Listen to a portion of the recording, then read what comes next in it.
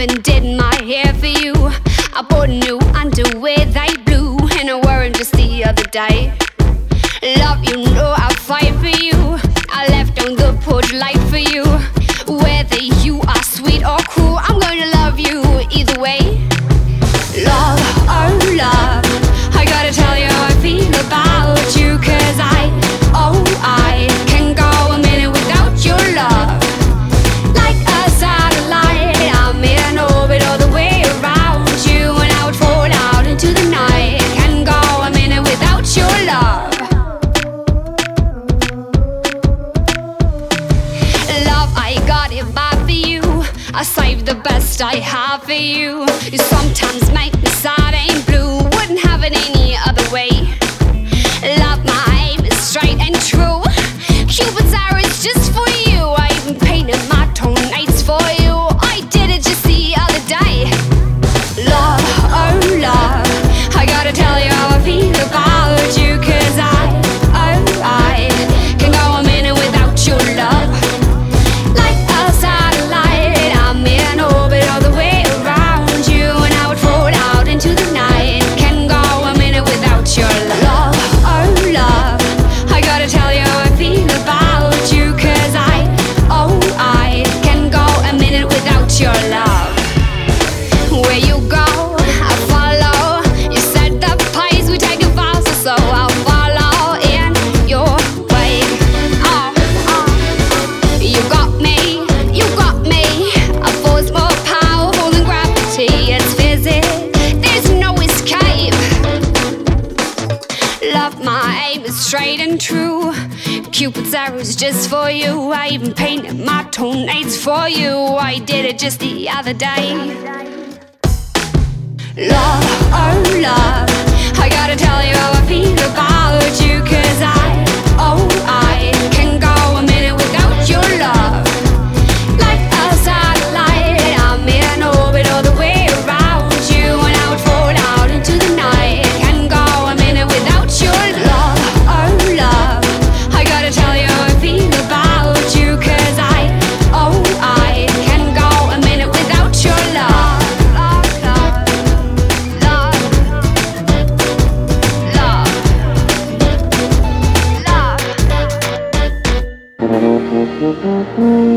Un tagad, sagaidītāji, jūs varat sabučot atbraucēju. Ar tiem, kas atgriežas katru nedēļu trešdienās 15:30 sirsnīgās, iedvesmojošās un atklātās sarunās runās Inese Vaikule.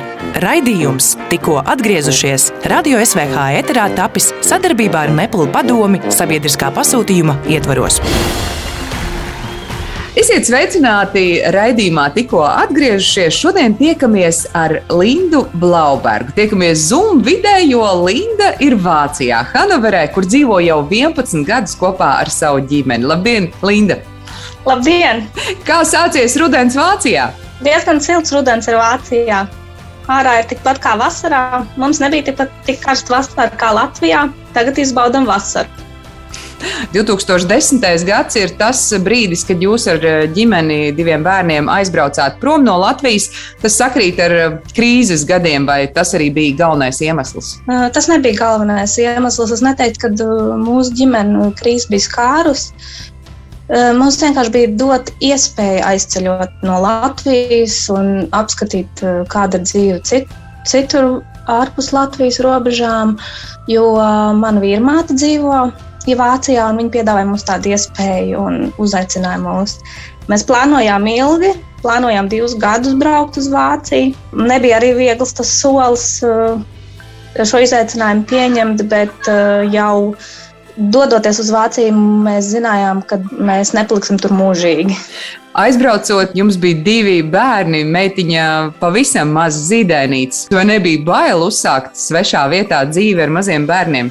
Nē, tieši tas bija tas, kas likās, kad ir vieglāk, tāpēc, kad bērni bija maziņi.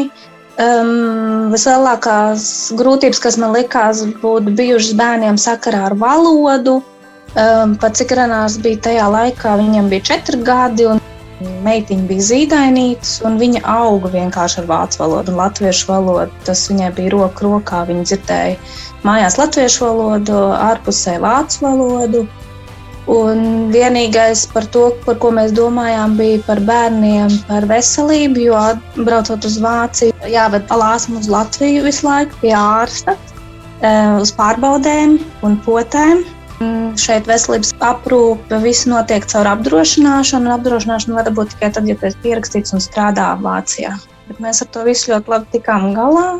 Mēs bijām arī paredzējuši atpakaļ soļus. Ja mums kaut kas nesanāks, mums bija arī nodrošināts viss tā, lai mēs varētu atgriezties atpakaļ, jo vīrs bija paņēmis bērnu kopšanas atvaļinājumu, un es biju aizgājusi no darba. Ja mums šeit kaut kas nesanāk, mēs varētu atgriezties atpakaļ.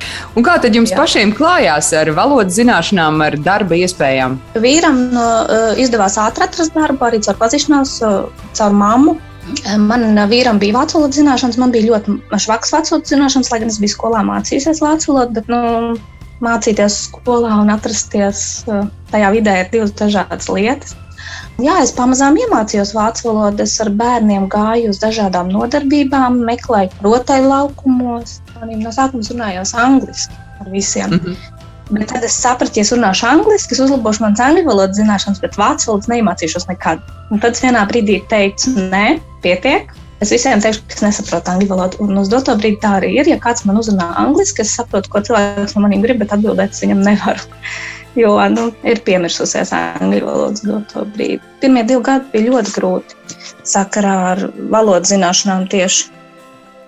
Un visām citām lietām, dzīvokļu meklēšanām un ar visu bija grūtības. Pirmie 2 gadi bija ļoti smagi. Bet tomēr savus atpakaļceļus neizmantojāt tajā brīdī? Tajā brīdī neizmantojām, mēs cīnījāmies, iedzīvojāmies, sākās kaut kāda tāda cita dzīve. Par darbiem runājot, kas ir tas, ar ko jūs šobrīd abi nodarbojaties Vācijā? Vīrs jau kopš 2010. gada ir autokrāsotājs. To viņš arī dara visu laiku, krāso mašīnas. Arī Latvijā viņš ar to nodarbojās. Un es uz doto brīdi esmu bērndārzā audzinātājs neskaitos, bet es esmu pedagoģijas darbinieks bērndārzā. Bet es daru tieši to pašu, ko audzinātājs. Vai mācījāties un mēģinājāt arī Vācijas izglītības sistēmā nokārtot šos nepieciešamos dokumentus, lai vieglāk varētu iegūt kādu no darba vietām, uz kuru jūs pretendējāt un kā jums veicās? Es saskāros ar lielām grūtībām. Es izgāju cauri daudzām iestādēm, jo Latvijā es esmu ieguvusi pedagoģisko izglītību, es esmu psiholoģijas skolotāja pēc profesijas, un man ir arī nepabeigts maģistra grāds skolvadībā. Man izglītība Vācijā ir daļēji atzīta. Gāju daudzām instancēm cauri, tulkoju dokumentus, bija vajadzīgs visādas notariāli apstiprinājumi dokumentiem. Šeit ir tāda arī organizācija, kur man ieteica, ko es varētu darīt tālāk ar savu izglītību. Man bija piedāvājums, kad es varētu studēt tālāk un iegūt skolotāju izglītību Vācijā. Bet psiholoģijas skolotājs kā tāds Vācijā ir tikai ārodskolās, un Vācijā katram skolotājam ir 2 priekšmeti, ko viņš māca. Tad man piedāvāja, pat cik es esmu psiholoģijas skolotāja, piedāvāja tālāk studēt par psihologu. Es negribēju šeit studēt. Kādēļ? Es jau biju pirms tam apmeklējis vācu valodas kursus šeit uz vietas arī.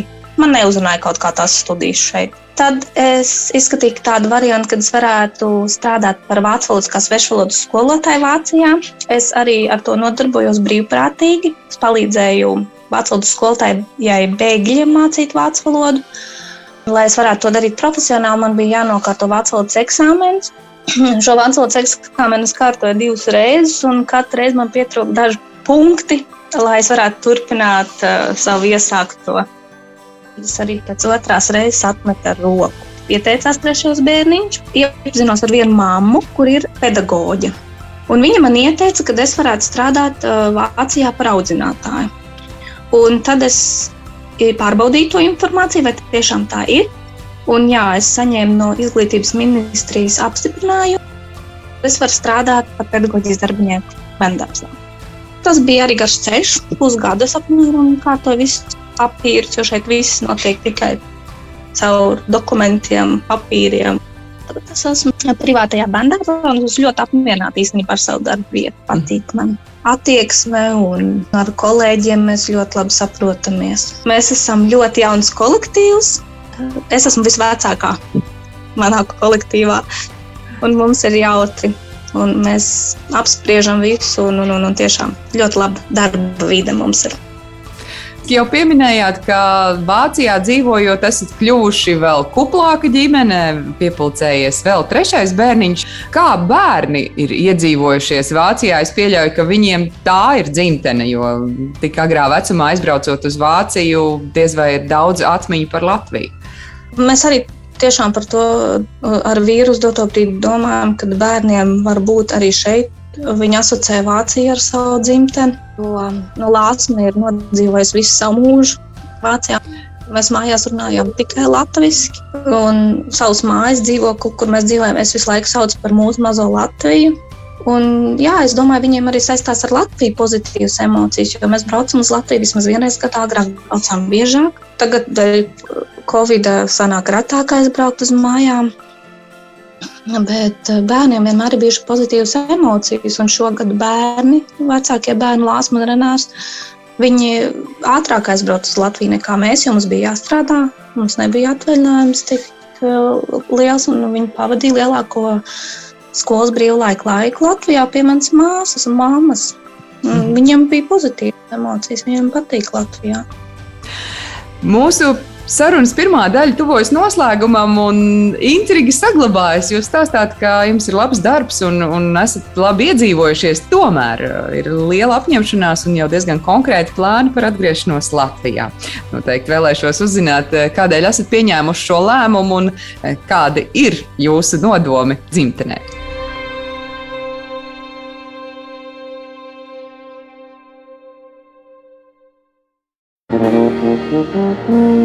Un tagad, sagaidītāji, jūs varat sabučot atbraucēju. Ar tiem, kas atgriežas katru nedēļu trešdienās 15:30 sirsnīgās, iedvesmojošās un atklātās sarunās runās Inese Vaikule. Raidījums tikko atgriezušies Radio SVH ēterā tapis sadarbībā ar Nepal padomi sabiedriskā pasūtījuma ietvaros. Komm, zeig mir noch ein bisschen, ich will's ein bisschen wissen, rock mich halt noch. Tanz mal am Rüdenschieber, oder was ist dir lieber, rock mich halt noch. Schau mir in die Augen, Kleine, du bist der ganze feine, rock mich halt noch. Radium, Radium, bist ein Tanzboden, koch, koch, koch, koch, koch, koch, koch, koch. Rock me, rock me, rock, rock, rock, rock, rock. Rock me, rock me, rock, rock, rock, rock. Wenn der Maibaum wieder am Dorfplatz steht, und sich alles um die Maden dreht, wenn sie ihre heißen Dirndln zeigen, und wir Burschen uns die Augen reiben. Auf geht's, jetzt ist wieder so weit. Auf geht's, heute wird nichts bereut. Komm, zeig mir noch ein bisschen, ich will's ein bisschen wissen, rock mich halt noch. Tanz mal am Rüdenschieber, oder was ist dir lieber, rock mich halt noch. Schau mir in die Augen, Kleine, du bist der ganze feine, rock mich halt noch. Radium, Radium, bis der Tanzboden klopft.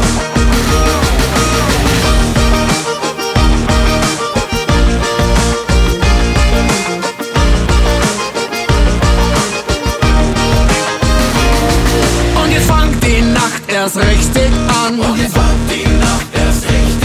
Jedes Madel greift sich einen Mann. Ja, dann kocht in uns das Wahnsinnsgefühl. Weil's ja jeder halt nur wissen will. Auf geht's, jetzt ist's wieder so weit. Auf geht's, halt wird nichts bereut. Komm, zeig mir noch ein bisschen, ich will's ein bisschen wissen, rock mich halt noch. Tanz mal am Rüdenschieber, oder was ist dir lieber, rock mich halt noch.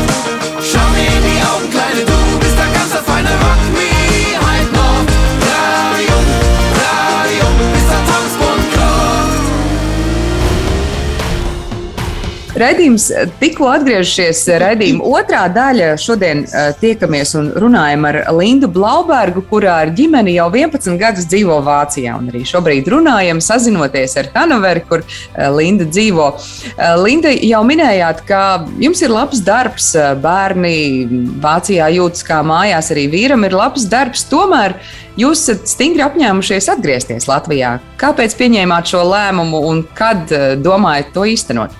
Jā, lēmums jau tika pieņemts brīdī, kad mēs devāmies uz Vāciju, jo, kā es varbūt pirmajā daļā jau minēju, kad mums nebija vēlme aizbraukt no Latvijas un palikt ārpus Latvijas visu mūsu atlikušo mūžu. Plāns mums atgriezties atpakaļ Latvijā bija, kad Renāram būtu bijis jāuzsāk skola. Bet dzīvē sagrozījās tā, ka Renārs sāka nodarboties ar profesionālo sportu. Viņš mākslas vingrotājs un viņš piedalījās arī sacensībās valsts mērogā, Vācijas valsts mērogā. Un ļoti profesionāli ar to nodarbojās. Un tad mēs palikām uz dzīvi Vācijā uz ilgāku laiku. Tad tas bija tas pirmais posms, kad mēs gribējām atgriezties, bija tie 2 gadi, kad mēs šeit bijām nodzīvojuši. Laikam ejot, es tagad precīzi nepateikšu, bet varbūt vēl 5, 6 gadi, kad mēs bijām nodzīvojuši Vācijā, mēs atkal plānojām atgriezties. Mēs arī meklējām iespējas, kur profesionāli nodarboties ar sportu, un vīrs arī bija sameklējis Rīgā, un viņi bija arī bijuši pie treneriem, un Rīga tomēr mūs neuzrunāja. Mēs tad ar vīru izlēmām, ka tomēr paliksim vēl Vācijā, jo mūsu dzimtās mājas ir Limbaži, kas arī saistās mums ar dzimteni, un vīram ir lauki arī Strenčos, un tie viņam ir mīļi un tuvi. Bet šoreiz, esot Latvijā, vīram ir tā, ka viņš visus šos 10, 11 gadus jau viņš grib atpakaļ, un tas ir viņam sapnis, viņš jau gatavs ir jebkurā brīdī braukt uz mājām. Un šogad, esot Latvijā, es vīram teicu, zini, man arī ir kaut kāds klikšķis, un es gribu uz mājām. Un tad es sāku, tas nebija tā nopietni, tā nenopietni, es sāku interesēties, kādas ir iespējas atgriezties mājās. Par cik man ir pedagoģijas izglītība, es aizgāju uz savu bijušo skoliņu Limbažos, Limbažu 3. vidusskolu, un es pajautāju direktoram, kādas ir iespējas, un viņš bija ļoti atvērts un teica, jā, nāciet, var jau šogad septembrī sākt strādāt, un ir piedāvājums, un es arī gribu Latvijā par vācu valodas skolotāju strādāt, un tādas iespējas arī pastāv, ka es to varētu darīt. Un jā, tad es arī noskaidroju, kā tas būtu, ja bērni atgrieztos, un tad direktors man arī izstāstīja, ka bērniem arī ir iespēja atgriezties. Protams, loģiski, kad ir iespēja, un kad viņi arī piedāvā remigrācijas programmu, kad ir speciāls skolotājs, kas strādā ar bērniem, un viņiem ir arī pieredze ar šādiem bērniem. Ir arī bijuši bērni, kas nemāk latviešu valodu, un gada laikā ir tomēr bijuši tādi spējīgi turpināt izglītību iegūt Latvijā. Ko paši bērni saka, ja viņiem ir balstiesības šajā jautājumā, vai viņi vēlas atgriezties? Bērniem domas mainās. Ir reize, kad bērni grib, ir reize, kad bērni saka, ka viņi negrib, un es domāju, ka tas ir tikai normāli. Ir tā baiļu sajūta, jo mēs jau nezinām, kas mūs sagaida. Bērni vispār nestādās priekšā, kas viņus sagaida. Mazākā meitiņa, viņi vienkārši iet līdzi visam, vai mēs paliekam, vai mēs braucam, viņi iet visam līdzi, viņi ir maziņi. Bet lieliem bērniem ir savu dzīvi, viņiem ir skola, treniņi, draugi, un viņi jau spēja izvērtēt to visu un salikt pa plauktiņiem. Un ir brīži, kad viņi saka, jā, braucam, mēs gribam. Un no otras puses, ja viņi aiziet uz skolu vai ar draugiem kaut ko darīt, vai kaut kur šeit izklēdēties, tad viņi saka, mam, nē, tomēr mēs negribam. Es negribu vai. Domas mainās, un es domāju, gads ir vēl laiks, un es ceru, ka mēs visi kopīgi nonāksim pie slēdziena, ka mēs gribam braukt uz Latviju. Mm-hmm. Man ir arī svarīgi, protams, lai man bērni to gribētu, es negribu ar varu viņus kaut kur vest. Tiešām pakāpeniski arī tam gatavojamies. Lāsma ir pieteikta latviešu valodas nodarbībām. Ir tāda aģentūra, internetā es atradu, kura piedāvā bērniem ārzemēs mācīties latviešu valodu. Un iesākumā Lāsma bija diezgan skeptiska un negribēja, bet tagad viņai ir iepaticies, viņa jau iepazinusies ar bērniņiem. Viņiem tas notiek viss internetā. Un viņi to darīja ar prieku, un pirmās nodarbības es viņai vēl palīdzēju, un pēc tam jau viņa pati skatījās laiku, jo laiks atšķirās Latvijā un Vācijā par stundu, un pati jau sekoja līdzi, un jau pati pieslēdzās, un viss notiek, un viņai tas arī sagādā tagad prieku, un viņai ir interese. Un jo Renāram es mācīju latviešu valodu, kad mēs bijām šeit, jo mūsu mērķis bija atgriezties, kad viņš uzsāks 1. klasi, un man bija svarīgi, lai viņš 1. klasē Latvijā mācētu latviešu klasīt, rakstīt, cipariņus, bet Lāsmai es nemācīju latviešu valodu, tāpēc, kad mēs bijām jau šeit iedzīvojušies, un es biju saskārusies ar to pieredzi, kad Renāram tomēr uzsākot mācības gaitu Vācijā, bija grūtāk ar lasīšanu un rakstīšanu, jo burti neatšķirās, bet atšķirās izruna. Piemēram, mēs rakstam ej un sakam ej, bet vācieši to izrunā kā ai. Kad Lāsma sāk iet skolā, es domāju, es pagaidīšu, lai viņi sāk mācīties vācu valodu, un pēc tam kaut kad es iemācīšu latviešu valodu, un tas pēc tam kaut kad tā arī aizgāja. Runāt viņa māk, bet lasīt viņai ir bišķiņ jāpatrenējās un rakstīt un gramatiskas lietas. Par savām darba iespējām Latvijā esat interesējusies, vai vīram arī ir kādi konkrēti plāni, ko viņš darīs Latvijā?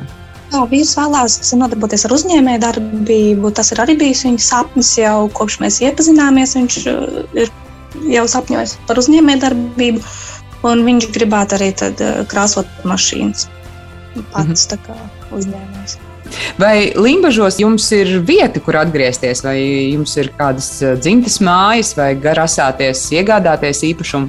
Nē, tā ir arī mūsu vislielākā problēma, ka mums nav dzimtes mājas, bet es esmu jau griezusies Limbažu novada pašvaldībām ar jautājumu, kādas viņi redz iespējas mums iedot pagaidu īrējumu dzīvokli vai māju, jo mums mērķis ir arī vēlāk iegādāties kaut ko pašiem. Limbažu novada pašvaldībā tiek izskatīts uz doto brīdi tas jautājums, un mēs arī aktīvi meklējam, ko varētu īrēt, bet ar īrēšanu ir tā, ka nav jau nozīmes uz doto brīdi meklēt, ja mēs atgriezīsimies nākošu gadu augustā. Par augustu un nākamo gadu tas ir nolemts jau diezgan stingri, cik es saprotu. Manā sirdī un vīru sirdī tas ir nolemts diezgan stingri, jo mums tā saikne ar Latviju ir liela un aicinājums ir liels atgriezties valstī. Es ļoti vēlos, lai mums tas viss izdotos un lai arī bērni būtu ar to apmierināti un arī gribētu atgriezties Latvijā, jo es uzskatu arī, ka mums kā vecākiem ir pienākums parādīt bērniem, kāda ir dzīve dzimtenē, jo tā ir viņa dzimtene, tomēr tā ir tēvzeme. Es gribu, lai bērni iepazīst tēvzemi, paražas, visu to kultūru, dabu, lai viņi izjūt to visu, un es gribu piedāvāt viņiem to iespēju. Ja viņi sapratīs, ka tā nav viņu vieta, viņiem jau jebkad būs iespēja atgriezties Vācijā. Es uzskatu, ka bērniem, kad viņi izaug lieli, viņiem ir atvērts visas durvis. Varbūt kad viņiem būs 25 gadu, konstatēs, ka viņi grib dzīvot Amerikā vai Norvēģijā vai Krievijā, bet es gribu viņiem piedāvāt to iespēju iepazīt tēvzemi, redzēt, kā viss tur notiek. Un tā būtu arī bērniem pieredze. Viņiem būtu iespēja salīdzināt, viņiem tā būtu ļoti liela pieredze. Iespēja padzīvot ārpus Latvijas, kā tā ir jūs bagātinājusi, ko jūs no tā esat ieguvuši, kas ir tie plusi? Viens pluss ir noteikti valodas zināšana. Otrs pluss ir tas, ka mēs redzam daudz lietas, kā notiek savādāk. Man ir bijis iespēja redzēt, kā bērndārzos tiek organizēti darbi. Arī sabiedrībā, kā viss notiek savādāk. Ierodoties šeit, bija redzama liela atšķirība starp Latviju un Vāciju. Cilvēki bija atvērtāki, laipnāki, pretnākošāki, bet gadiem ejot, es esmu pamanījis arī to, ka Latvijā cilvēki ir mainījušies. Un es uzskatu, ka varbūt arī liela loma spēlē tas, ka ļoti daudz cilvēku atgriežas Latvijā un viņi paņem no tām valstīm, kur viņi bijuši daudz ko līdz un iedod arī mūsu mazai Latvijai dažādākas vērtības, laipnību. Cilvēki ir tiešām uz ielām kļuvuši smaidīgāki Latvijā. Varbūt arī 2010. gadā braucot prom, tā bija visa ekonomiskā krīze, kas padarīja cilvēkus tādus Es pat teiktu drusciņ pelēkākus, bet uz doto brīdi tiešām cilvēki ir mainījušies un viņi ir laimīgāki, laipnāki, smaidīgāki. Arī sazinoties ar Limbažu novada pašvaldību, ar Limbažu bērndārs, kuras pieteica mazo meitiņu, ar skolu, visur, kur es dodos vai sazinos Latvijā, arī interneta palīdzību vai sazvanoties. Visur cilvēki ir pretīm nākoši, laipni, smaidīgi, priecīgi. Un visur visi saka, jā, viņi visi pozitīvi noskaņoti. Jā, mēs jums palīdzēsim, brauciet, būs, notiks, priecājamies. Man prieks, ka tāds iespējas ir radies. Un sarunas noslēgumā arī vēlējos vaicāt, kas ir tas, kas visvairāk svešumā dzīvojot pietrūkst? Pēc kā jūs ilgojaties un kāpēc tomēr ir skaidrs, ka gribas mājās? Pietrūkst ļoti Latvijas daba pietrūkst un pietrūkst miers. Šeit man nav tā miera sajūta, man ir darbdienās tāda sajūta, kad ir jāskrien, ir jābrauc, ir jāiet, ir jādara. Latvijā ir vairāk tāds miers, iekšējs miers, harmonija. Pietrūkst maize, pārtika pietrūkst, bet šo gadu laikā jau mēs esam pieraduši arī pie pārtikas arī Vācijā. Un ko es pamanīju arī šogad esot Latvijā, kad mazākā meitiņa jūt tās garšas atšķirības. Un tas bija diezgan liels izaicinājums šogad atvaļinājuma laikā ēšana tieši mazākam bērnam. Maizīti jau mēs šeit mājās arī mēģinājām cept latviešu maizīti, rudu maizīti. Dažādi mums te gāja, sanāca un nesanāca. Pietrūks vienkārši dzimtene, valoda, arī gribās izrunāties ar cilvēkiem savā valodā, jo es nevaru izrunāties vācu valodā.